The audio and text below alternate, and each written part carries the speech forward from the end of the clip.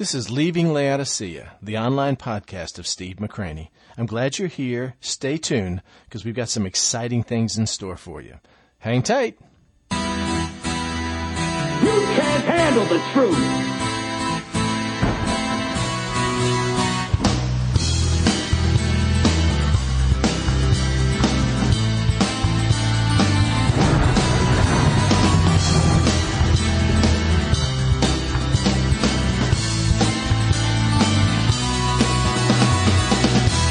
It started again, rain coming down, I'm all alone.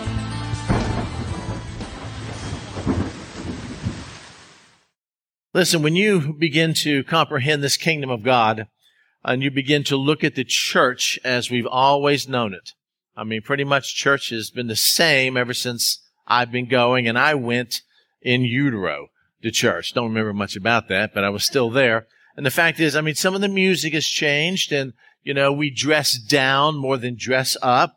And, you know, I guess there's more relaxation of some of the rituals and stuff of that nature, which we think are just magnanimous when it comes to change in church. But pretty much everything's pretty much the same. You drive up to a church, and there'll be a sign out front that'll say First Baptist Church of whatever city and the pastor's name. Not sure why that is, but it's always the pastor's name. Like an author of a book.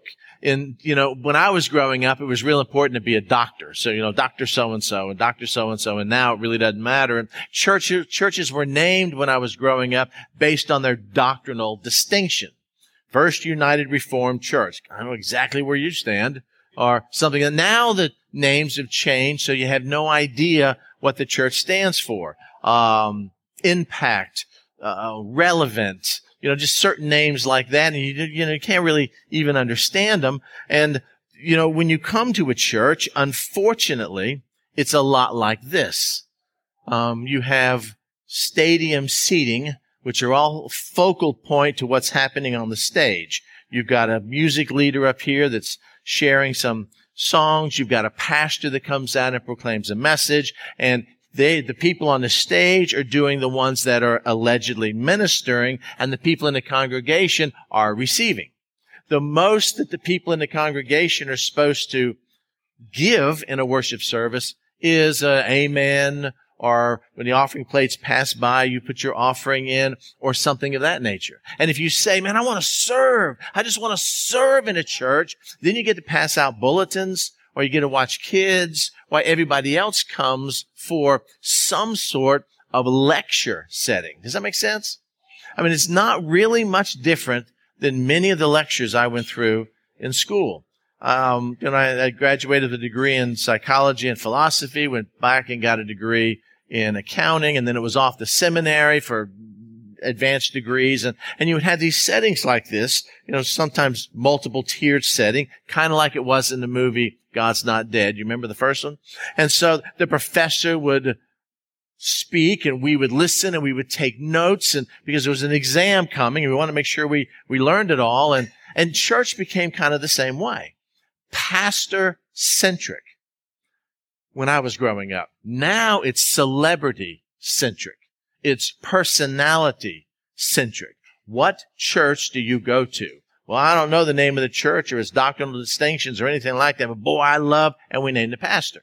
It's always about that. And we've even moved in this area in our culture today where a pastor is no longer satisfied with just allegedly ministering to his congregation. Instead, to be really successful, I have to have satellite churches all over the world where they basically come to their settings and they get to watch me on video because it's all about me. It's personality kind of driven. I mean, even today, you know, church often is about the pastor, or it's about the music leader, or it's about the show. man, I really like this church because, man, the music is great. You got these really attractive girls that are up there playing the tambourine, singing the praise songs, and the worship leader, he's got like 3 albums out, and the pastor is like really engaging and has a lot of video clips, and man, I love it. And again, there's nothing wrong with using media to communicate the message, but church is to be about Christ. It is to be about Him. All of it is to be about Him. It's not to be about me. It's not to be about Karen or anybody else up here. It's not even to be about you, what you want and what makes you feel comfortable. It's to be about Christ. And if you look at the Old Testament model and even what Paul talked about in the New Testament, when the church came together, people had a song and a hymn and a prophecy and a word, and it was an ecclesia. It was a body where every part was equal, that they all were vital to the functioning of the church. And what we have done, at least I won't say we, because I grew up in this system, happened long before I came around, is we have limited it to just a certain few people that have a gift of speaking or a gift of playing a musical instrument. And those are the only spiritual gifts that we honor in a church setting. You know what I mean? What about your gift? We spend a lot of time talking about spiritual gifts, but we've grown up in this culture where I can't preach like Charles Stanley, so therefore I'm not going to preach at all. Or I can't sing like Stephen Curtis Chapman, and so therefore I don't have that kind of gift. But all of us are to be part of that, this body of Christ, this ecclesia, this amazing thing that we belong to. I was reading a book and was talking about the failure of pastors, me, the failure of the church to teach things that are really vital to our spiritual life. And this particular author laid out 7 things that the church never taught me. And these are 7 things that the church never taught me.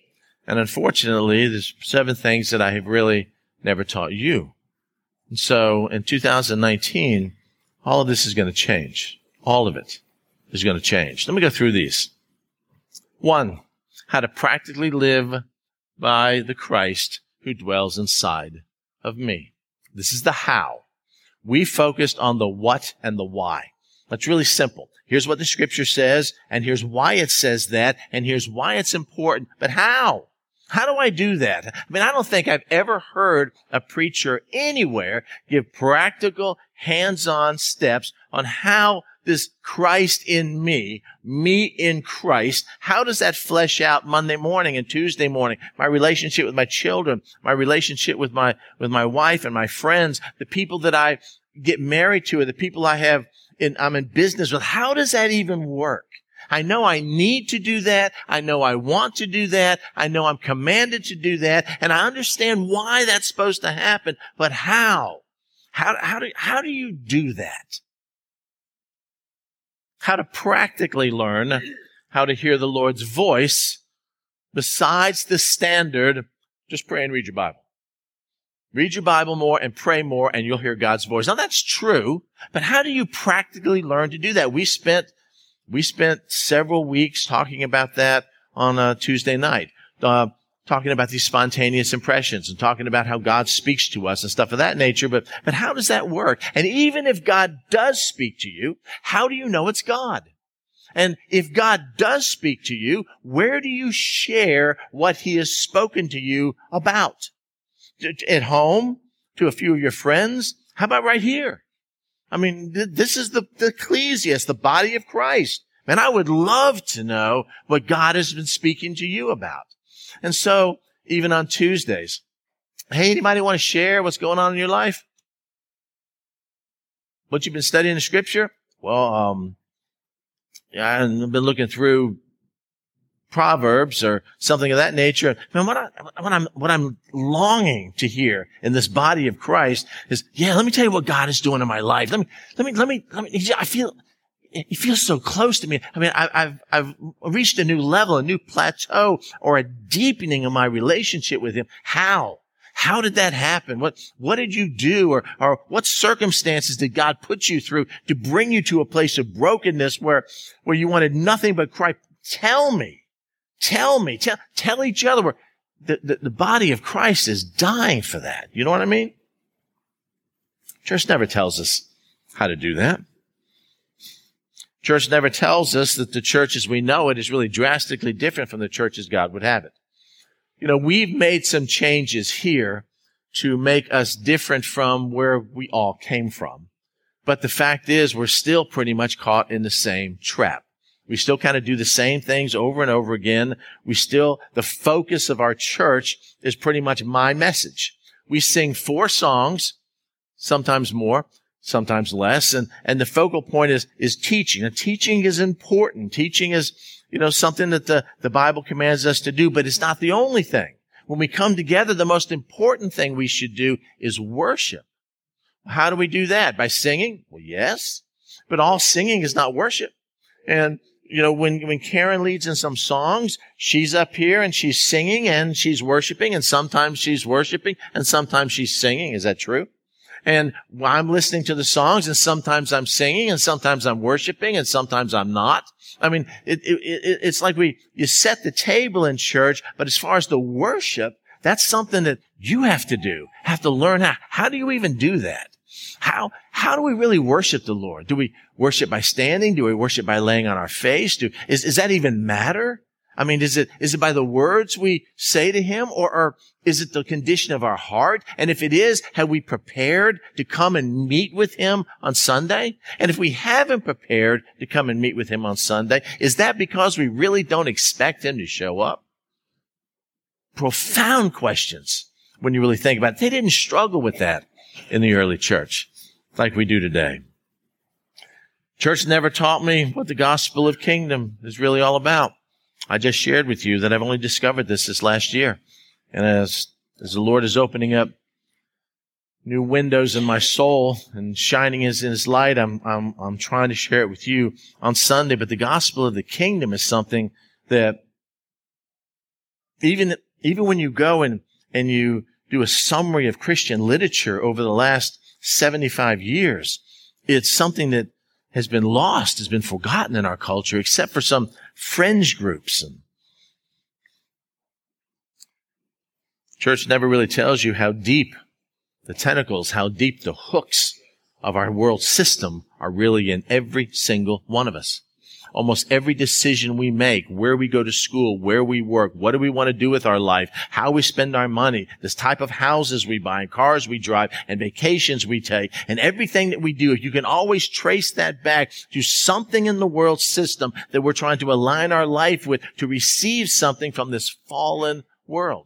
And even though we try to walk away from it and say, I'm going to refute that and reject that and abandon that, it's still there. It's in our fallen DNA. And church really doesn't, at least in my experience, never really explains how diabolical all that really is to our Christian life. Paul does.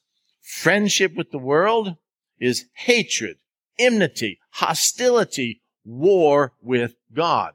For whoever desires to make himself a friend, a philios of the world, makes himself an enemy of God.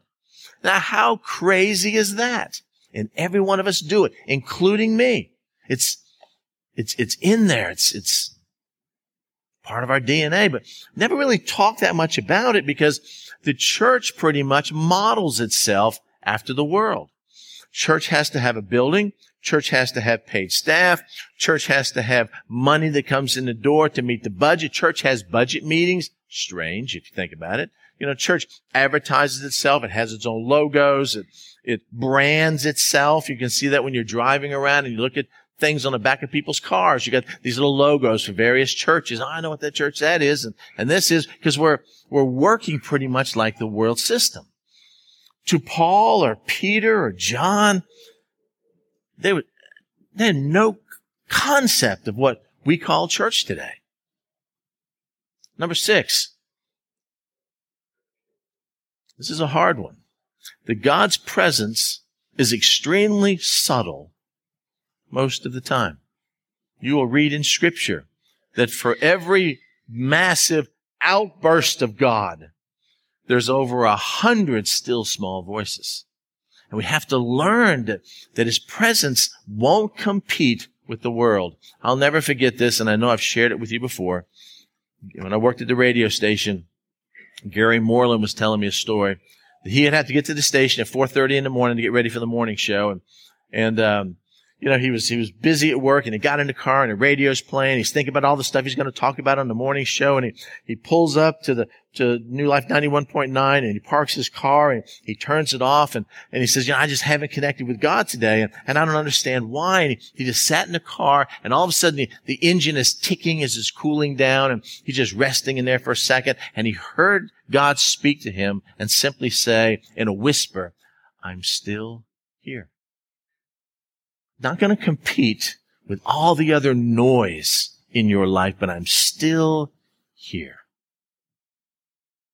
Number 7, how do we find Christ in all the Scripture? And it's everywhere. I shared some of them with you last week in the Old Testament about Jesus, but they're everywhere. I mean, the Lord says in John chapter 5, you search the Scriptures because in them you think you'll find eternal life, but it is these, and Jesus, of course, was talking about the Old Testament, that speaks of me. So how do we move beyond that?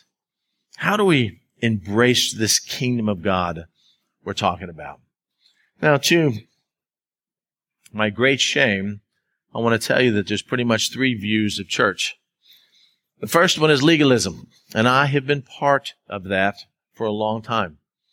Legalism means that when we come to Christ, we enter into a contract. He is sovereign. He is Lord. He is boss. He is literally despot. We are doulos, and that is all true in Scripture. The Bible talks about that, and so therefore there's a contractual obligation that we have with the Lord, that our job is to serve Him, to obey Him. Now, is there anything wrong with that? No, we're commanded to do that. But then all of a sudden, my relationship with Christ becomes one of fear. Or worse, it becomes one of guilt. I'm not reading my Bible enough. I'm not studying enough. I'm not witnessing enough. Something my car won't crank, and it's my fault because of something I didn't do by just serving this powerful, awesome, scary God that's going to strike me down if I step outside the lines. And so a pastor, our culture almost runs with this. The pastor stands up and goes, well, I need to shepherd these sheep. And so therefore we need to set up walls and lines and legally you can't do this and you can't do this and you can't do this to get everybody kind of in line here in serving this legalistic kind of system. Now, yes, we're to obey the Lord, and yes, we're slaves and doulos, but we're also sons. We're also joint heirs with Christ. He is not only God, but He is also Father. And not only Father, but He is Abba. He is Papa. There's an intimacy there that's often forgotten. So you have pastors and you have church members who belong to a legalistic system, and they don't like it anymore because the legalistic system tells them what kind of music to listen to and what movies to watch and television shows and who to date and how you're supposed to dress. And so there's this reaction against that. So the pendulum goes from legalism and swings way over here to libertinism, which means I can do anything I want. I can live in absolute abject sin because God loves me no matter what. And I've known people like this, literally. And they'll be involved in a horrific sin, and you ask them about it. How do you equate that with your walk with Christ? And their answer is always the same. Grace, grace, grace. That God died on the cross for my sins, past, present, and future, by the way, which is true. And so therefore, what am I worried about? I'll do exactly what I want to do because after all, God wants me to be happy. It's my best life now, and He's just concerned about me, and I'm the apple of His eye. And so we swing way over here, and we can do anything we want. Liberal churches that we refer to talk about that. They embrace things that the Scripture speaks against because it's not about rules. It's just about love. It's about, you understand what I'm saying? And you neglect, and then it's true, God is love, but you negate all these other things of Scripture because you're on these two extremes out here. And then there's this whole idea of the kingdom of God. With legalism, I have to learn to love him, because my loving of him is sometimes based on duty and obedience.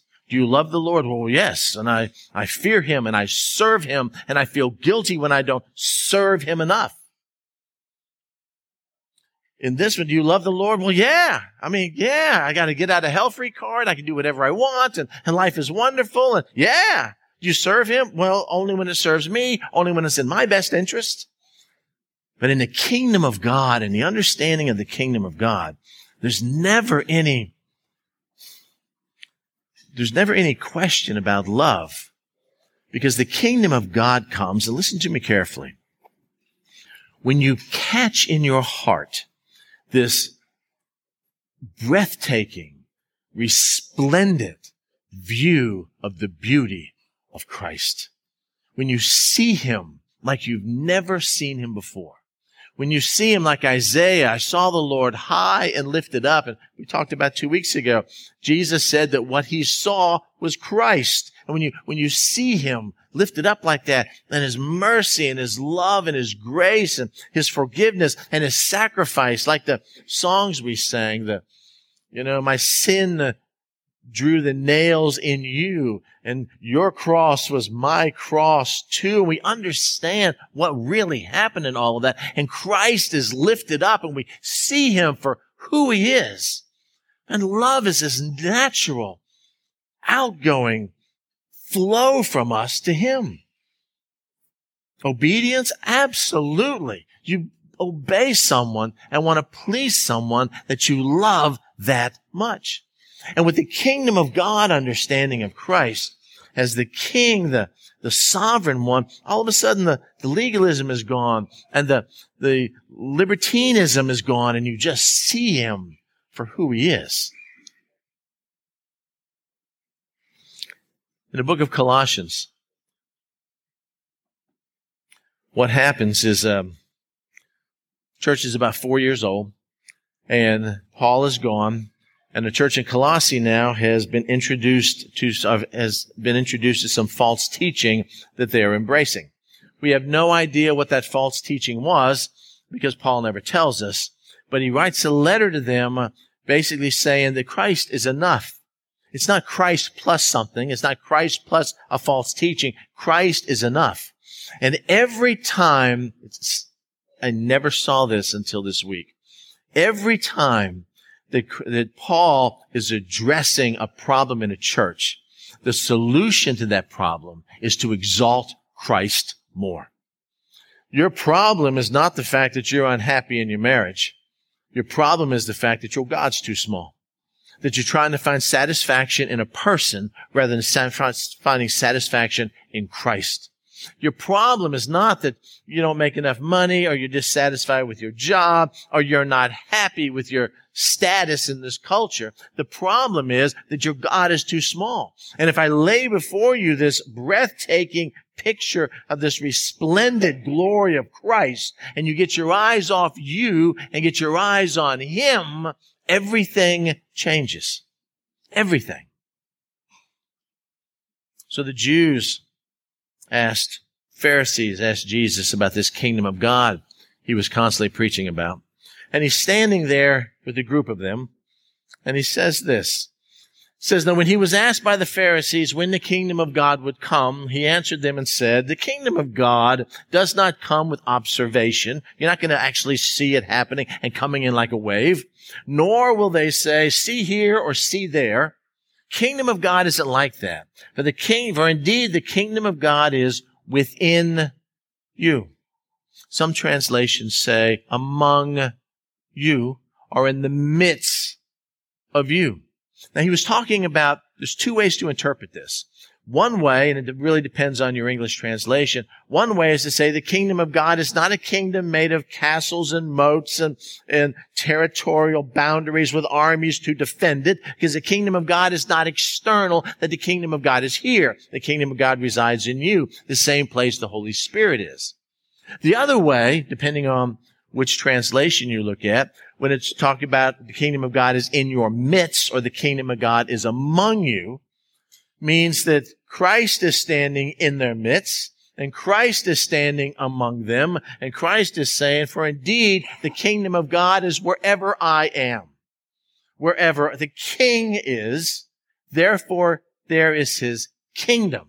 It's the presence of God that moves us into the kingdom. When you embrace the king, when you incorporate the king in your life, when you understand his glory and his beauty and his grace and his mercy, and you see him for who he is, then all our problems and our fears and our insecurities and our doubts and our unhappiness evaporate, because we're in the presence of the king in his kingdom.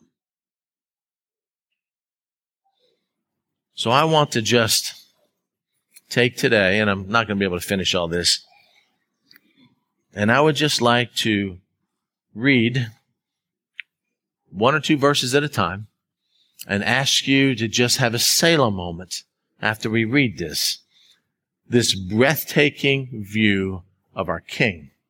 Now, honestly, when I say the word king, doesn't it make you feel uncomfortable?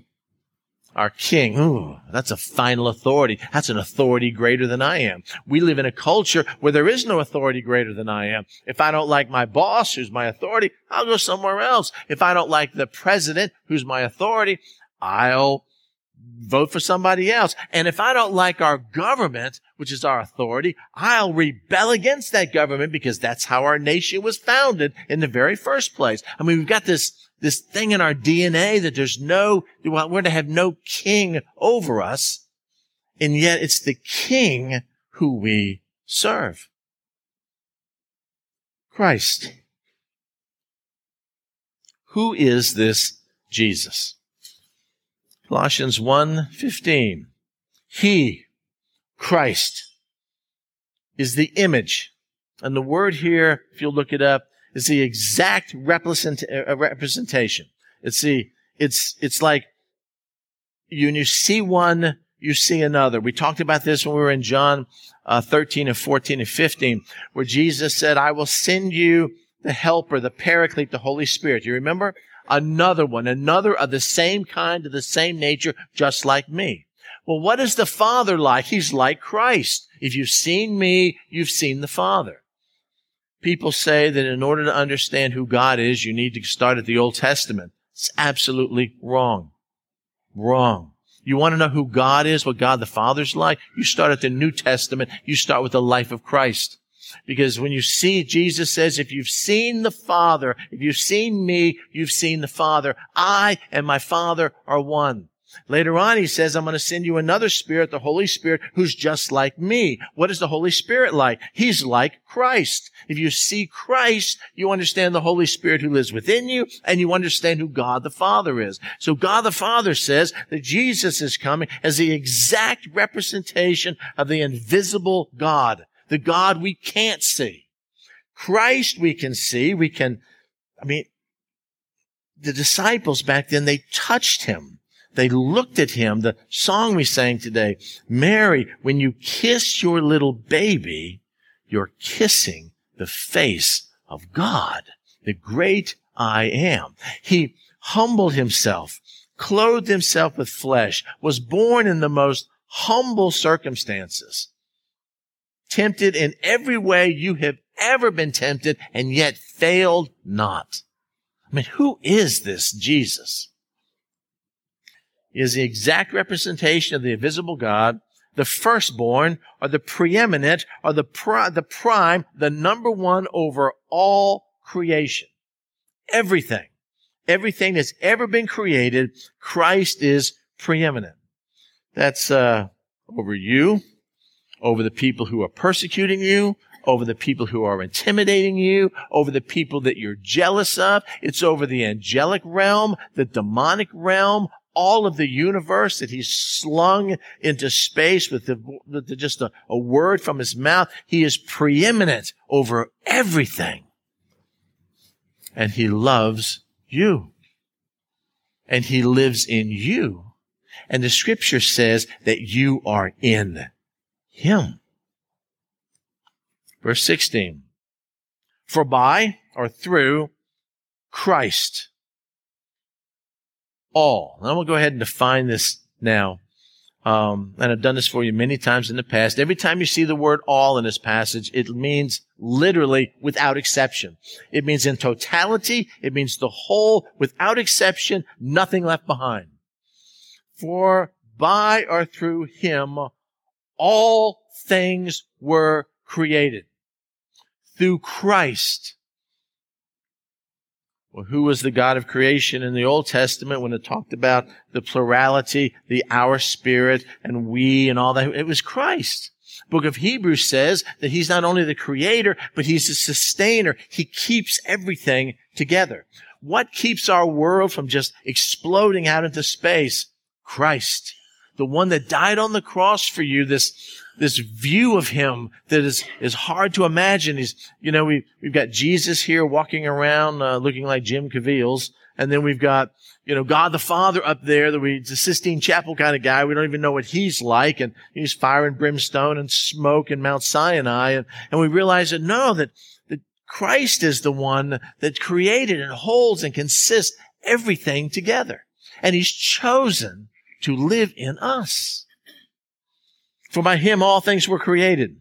Well, Paul, can you define to us all things? Sure.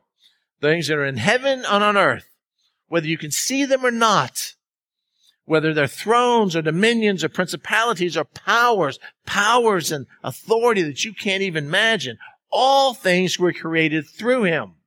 And, here's the killer, and for him. Why were you created? For Christ. Why were you saved? Why were you chosen from the foundation of the world? For him.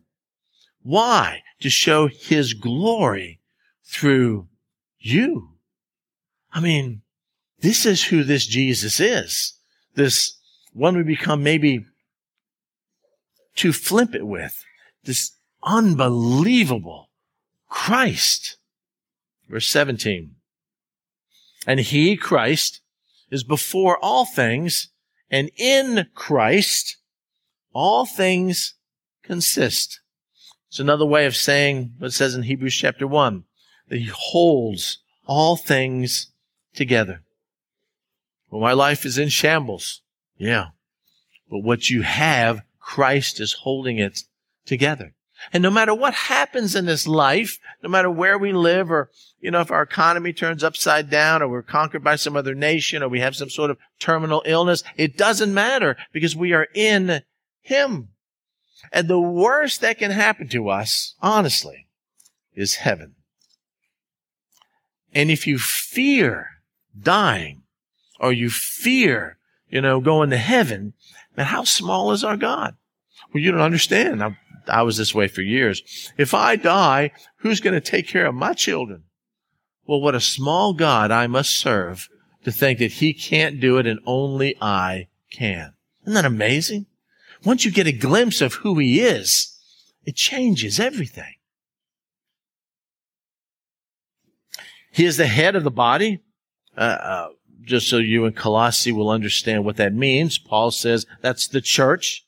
Not only that, who is the beginning? He's the firstborn of the dead. Why? So that in all things, in everything, good, bad, or indifferent, Christ may have the preeminence in everything that happens to us, in every failure, in every success, in every glory, in every pain.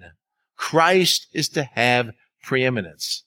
And that's not a duty thing. That's not a guilt thing. It's supposed to be a glory thing when we understand who he is. God, look, according to Psalm 115, you're in your heavens and you do what you please, right? So I prayed for you to take this thing away from me, this thorn in the flesh away from me. And you could, if you wanted to, you would just think the thought and it would be gone. But since it isn't gone, then obviously you've chosen not to do that. Well, you know what? As Paul learned, your grace is sufficient for me. If I need to go through this, I'm going to go through this. But in everything, whether it's a blessing or a curse, everything, God, you will have the preeminence. Why? So, here's God the Father sitting in his domain, deciding to create a world. And he created this world, and he walked in the garden in the cool of the day with Adam and Eve, and they fellowshiped with them. And in that garden, he planted a tree of life, a tree of substance that they can live and have fellowship with God forever. And his plan was for that to happen. But, of course, evil moved into Eden. Adam and Eve fell. They were cast out from God's presence. We talked a lot about that last week. And then God put a flaming cherubim there to keep them from coming back and eating from that tree of life and live in their sin forever. And from that point on, the whole Bible is a story of redemption. How do I recapture my people? How do I bring my people back? Well, I'll choose Abraham, and Abraham also choose a nation, and I'll choose Israel. And when Israel serves me, I will bless them. When they don't, I won't. And I'll choose this, that, and the other. Then all of a sudden, God says, you know what? I've relied on fallen man to communicate my love for man, but I need to come myself. So it pleased the Father. He was excited about Christ coming to earth, and the fullness of all that God is dwelt in Christ. In chapter 2 of Colossians, it makes this statement even more profound.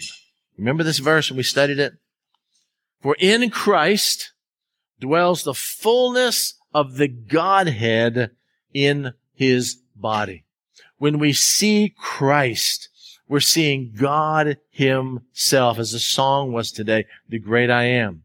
For in Christ dwells everything, the completeness, the fullness of all the Trinity in God, or in Christ bodily. You want to know what the Trinity's like? You want to know what God the Father's like? It's like Christ. And the advantage to that is the fact that we are complete, perfect, the Scripture says, in him, who is the head of the principality of all principality and all power. This is our Jesus, not some movie that we watch where he struggles in the Garden of Gethsemane and has all these human emotions so that we can relate to him as a man. And I remember many years ago, and I know I shared this with you, listening to Jesse Duplantis. Remember him? Charismatic, kind of New Orleans, Louisiana style preacher, saying he had a vision. We went up to heaven and he saw Jesus, and Jesus was so broken. Oh, you gotta, Jesse, my people, you gotta tell them about Jesus. And so Jesse Duplantis said he put his arm around Christ, remember, and comforted him.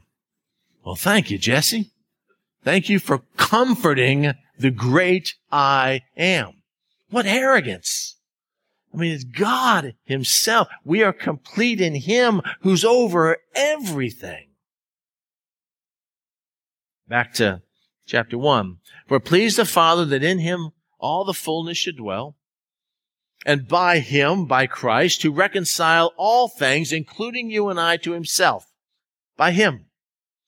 Whether things on earth or things in heaven, having made peace through the blood of his cross. And you, who were once alienated and enemies in your mind by wicked works, yet now he has reconciled in the body of his flesh through death. This unbelievable sacrifice. To do what?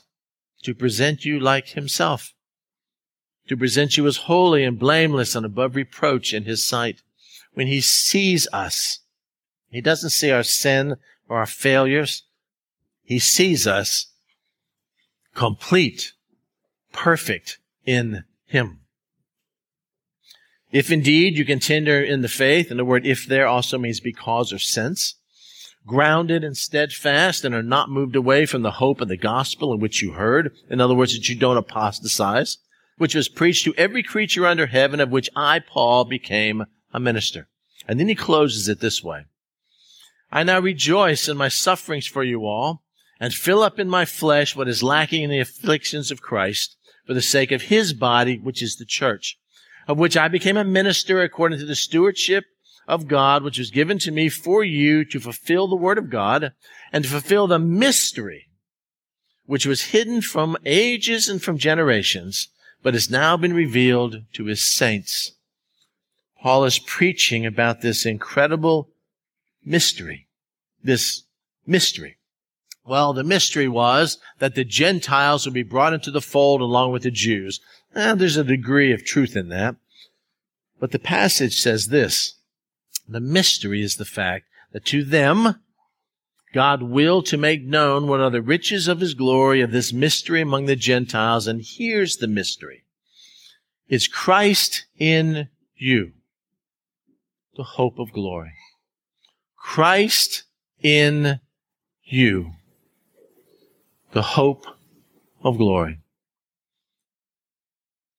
And I've got a number of examples I'm going to share with you next week as we talk about who this Jesus really is and try to gather this breathtaking view of him. But in keeping with the New Testament model of our church and what I would really like to focus on in 2019 is I don't want this just to be about me. I don't want you to come every Sunday and just listen to me. I am the pastor and I have, this is the position that God has called me to do, and I have, this is how I'm gifted. And so I want to continually function in my gift, but I don't want it to be to the exclusion of your gift. I want to know what Christ is doing in your life. And I think other people want to know what Christ is doing in your life. It doesn't mean that you have to come up here and expound on Scripture or teach us something, but I want you to share what is God doing in your life. We sing some songs. We have a time of testimony of what God is doing. And it doesn't matter who's sitting next to us. And it doesn't matter that, this person over here was healed of cancer and I just got a $100 gift to help me pay my electric bill. So because she got healed of cancer, I don't want to share. Mine doesn't work that way. Just to talk about what God is doing in your life. So last Sunday I was talking to Nick and he was telling me something that's been going on in his heart in something in the chapel service in a school that he teaches at. And so I thought about him all week long, and I was going to call and ask him about it earlier in the week, but I didn't want him to worry about it. So I didn't really want him to prepare. So I mentioned to him last night. I said, Nick, will you be willing to come up and just share what you told me, what God is doing in your life? And he agreed. And so, Nick, just come on up and share, will you? Well, the Lord has been doing a great work, not just in my life, but in my family, my wife's, and my daughter's. You could say a real revival is breaking out in our house, and we're hoping that it spills out into our neighborhood to the lost ones around us. As a matter of fact, we have a drug dealer who lives to the left of us, and I'll be honest with you, there's times where I see him and I wish he wouldn't do that, and that's not safe around my house. But then God's been saying, well, why don't you go over there and talk to him? And so anyways, pray about that. That hasn't happened yet, but I think it will. But what the Lord's been doing is, I think it's just a culmination of what Pastor's been preaching about the kingdom of God. And also, just here lately, me and my wife are talking about this, when I'm at school talking to the other teachers during our lunch break, everybody's been talking about just this urgency of Christ is coming soon. I don't know if you saw here, they've been rebuilding the temple here recently. They did an animal sacrifice at the temple, and they invited all these different nations, even Muslims, to come watch this because, they want world peace, and all this stuff is happening. It's getting very close, but all of those things come together just to, I think God used to speak to me that, you need to be ready for it. And I think, to be ready for it, you just got to read more scripture. You got to pray more. You got to, just make sure you're faithful to church. And all those things are important and part of it. But when it comes down to it, it comes down to Matthew 6:33. That's my favorite verse. Seek ye first the kingdom of God and his righteousness. I didn't even realize how much that verse actually did mean. It was always in my life verse. I didn't even realize till recently that it means more to me than it even did before. In his righteousness, and then all these things will be added to you. Well, anyways, God has been working in my life and just showing me things, trying to, I guess you could say, sanctify me. And here just a couple weeks, I think it's about 3 weeks ago, we had a chapel service. And this missionaries there, he actually, if you've been to the mall, you've probably seen his bookstore. He has a little tiny Christian bookstore.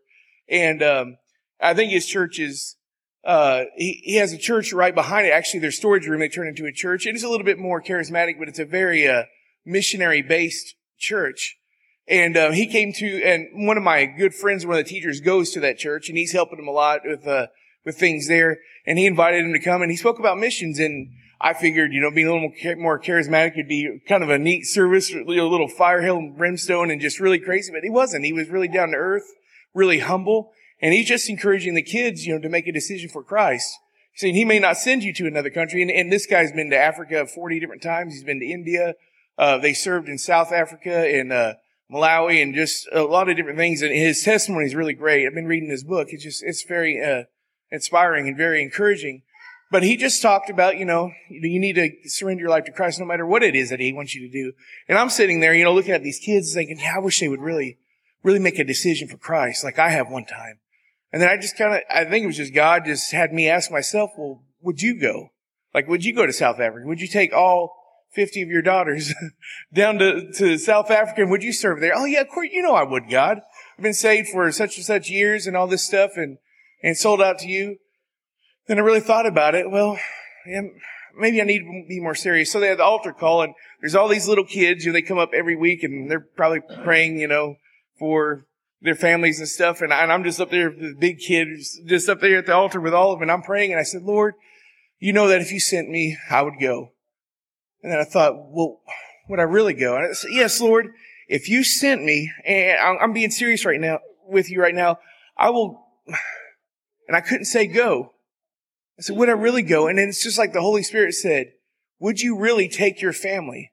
If I sent you to where your daughters would be under the threat of being kidnapped and sold into slavery or something like that, you take 5 beautiful white daughters to another country, we're just it's just kind of like a prized possession when these people might take them. Would you take them there? Or where all it would take is a bite from one wrong bug and it could kill your wife or one of your daughters.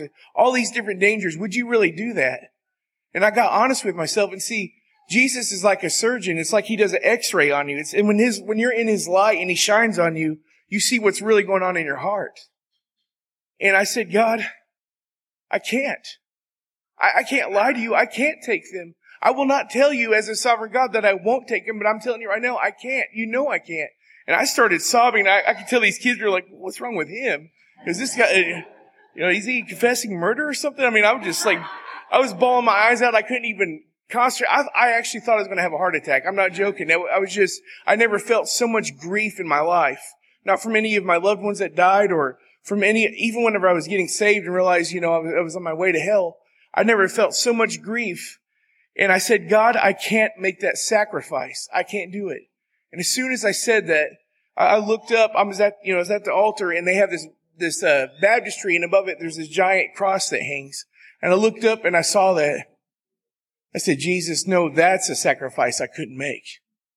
And because you did that for me, because you took all my wicked sins on you and you died for me and everything I do wrong and all those things, you died for that. And because you did that just for the very fact that I can come to God boldly and you are my high priest, because you did that for me, then yes, I'll go. No matter what it costs us, we will go.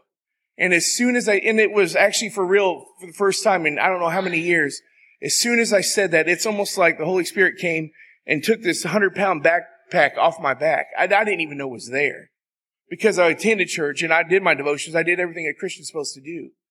And I realized then and there that the Holy Spirit was working in me to start to fill me. And I went back to and the crying stopped. And when I went back to my seat, I couldn't even be excited for that yet because I was so shocked by it. And then from there, God started this process of sanctification. And it hasn't been easy. He's been working my wife's life. There's some things that she's trying to get rid of. He's talking about, the pendulum, the legalism, the libertinism, all this kind of stuff.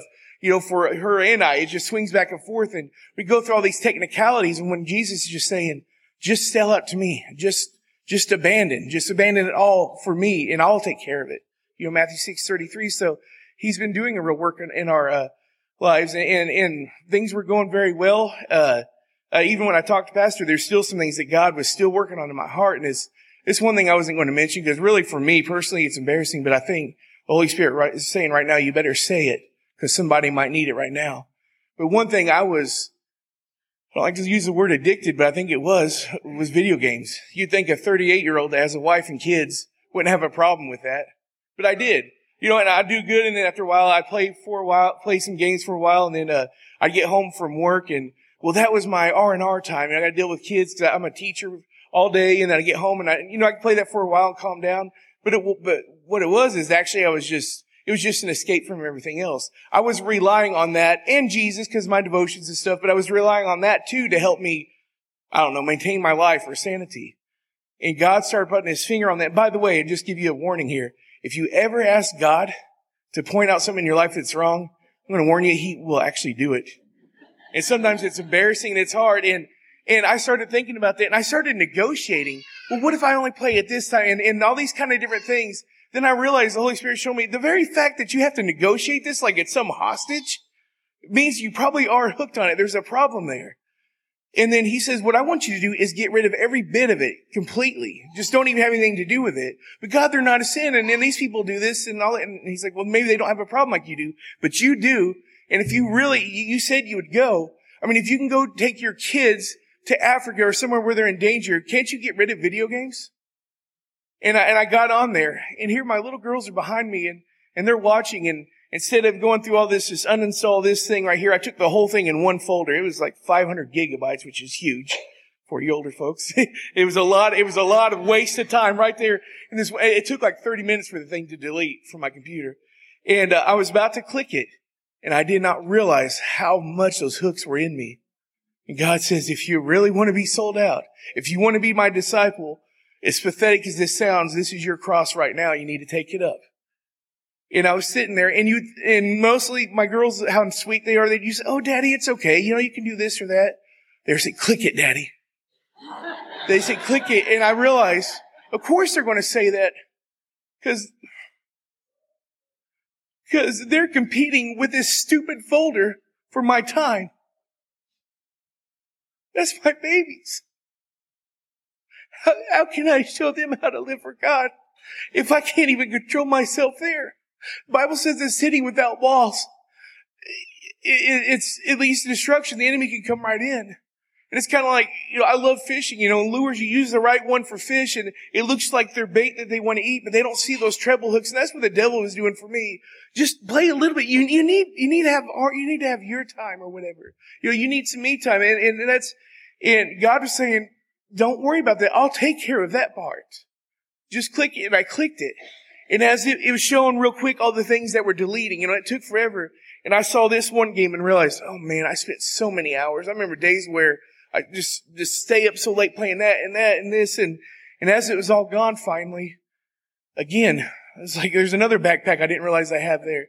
And it hasn't been easy, but as we're doing more and more of this in our family, you could tell the Holy Spirit is filling up more. See, I always wanted to be filled with the Holy Spirit. And it's been 12 and a half years since I ever experienced that. I did, what caused it back then? The same thing. Me and my wife were watching these shows and there's certain things in them. And this is before VidAngel and all that stuff. There's certain things in them that we know as Christians you shouldn't listen to. We're kind of just, we're not too bad. And we ended up giving up something there. And at that time I was filled with the Holy Spirit. I was helping the pastor. We had our Highways and Hedges program, we called it, where we'd go out to these houses that way out in these farms that never got to hear the gospel. And then we'd be pulling into the church and there's some teenager walking the road. Say, stop. And I'd jump out and I'd go grab him and show him the gospel. And that's not like me. I'm non-confrontational. I don't like to hurt anyone's feelings or make them feel bad, but I couldn't help it. The Holy Spirit was working in my life and it fell away. And the Lord's been showing me that too. He said, why did you fall away from that? Why did you get back away from that spiritual tin, as Pastor Steve likes to say? Well, how did you get away from that? It's because I kept trying to ride that feeling. After a while, I enjoyed the feeling of being Spirit-filled more than the one who was filling me up. And I'm not going to make that mistake again by God's grace. But anyways, He's been working in our lives. We've been having family devotions every day. Not that we're anything super spiritual. And this isn't, and the devil will always have me try to believe, and I'm sure he does for you too, that being Spirit-filled is for the spiritually elite, the pastors, the evangelists and stuff. When God says be filled with the Holy Spirit in Ephesians, He's talking to Christians. It doesn't matter who you are or where you come from. He says it's a command. He says, be filled with the Holy Spirit. And God has been revealing a lot of things. I've had a lot of wisdom on things I never would have before. And it's only because of God. But I just want to encourage you. As you're home today, as you're driving home from church here, whatever the case is, Lord, am I truly led by the Spirit? Is there anything in my life preventing that? Because you can't be completely filled. If you have a glass that's got a little bit of it's got chocolate milk in it, but you want water, you can't fill it up with the rest of the water and say it's filled with water. There's still chocolate milk in there. You got to spill. I don't know why you want to get rid of chocolate milk, but you have to get rid of that, and then you can be completely filled. It's the same thing with the Holy Spirit. There might be something just resting dormant, and it might not even be a sin. It might just be something that you're just giving all your time to. I mean, it could be Facebook for a lot of people, your phones. It could be sports. It could be anything. If there's something there taking God's place, it's not worth it, because it's not going to go over with you in the kingdom. You know, God's not going to say, Jesus isn't going to say, well done, thou faithful servant. You spent plenty of time on Facebook or anything like that. It's going to be, you know, what we've done for him. So that's all I have to say. Thank you. Thank you. Let me pray.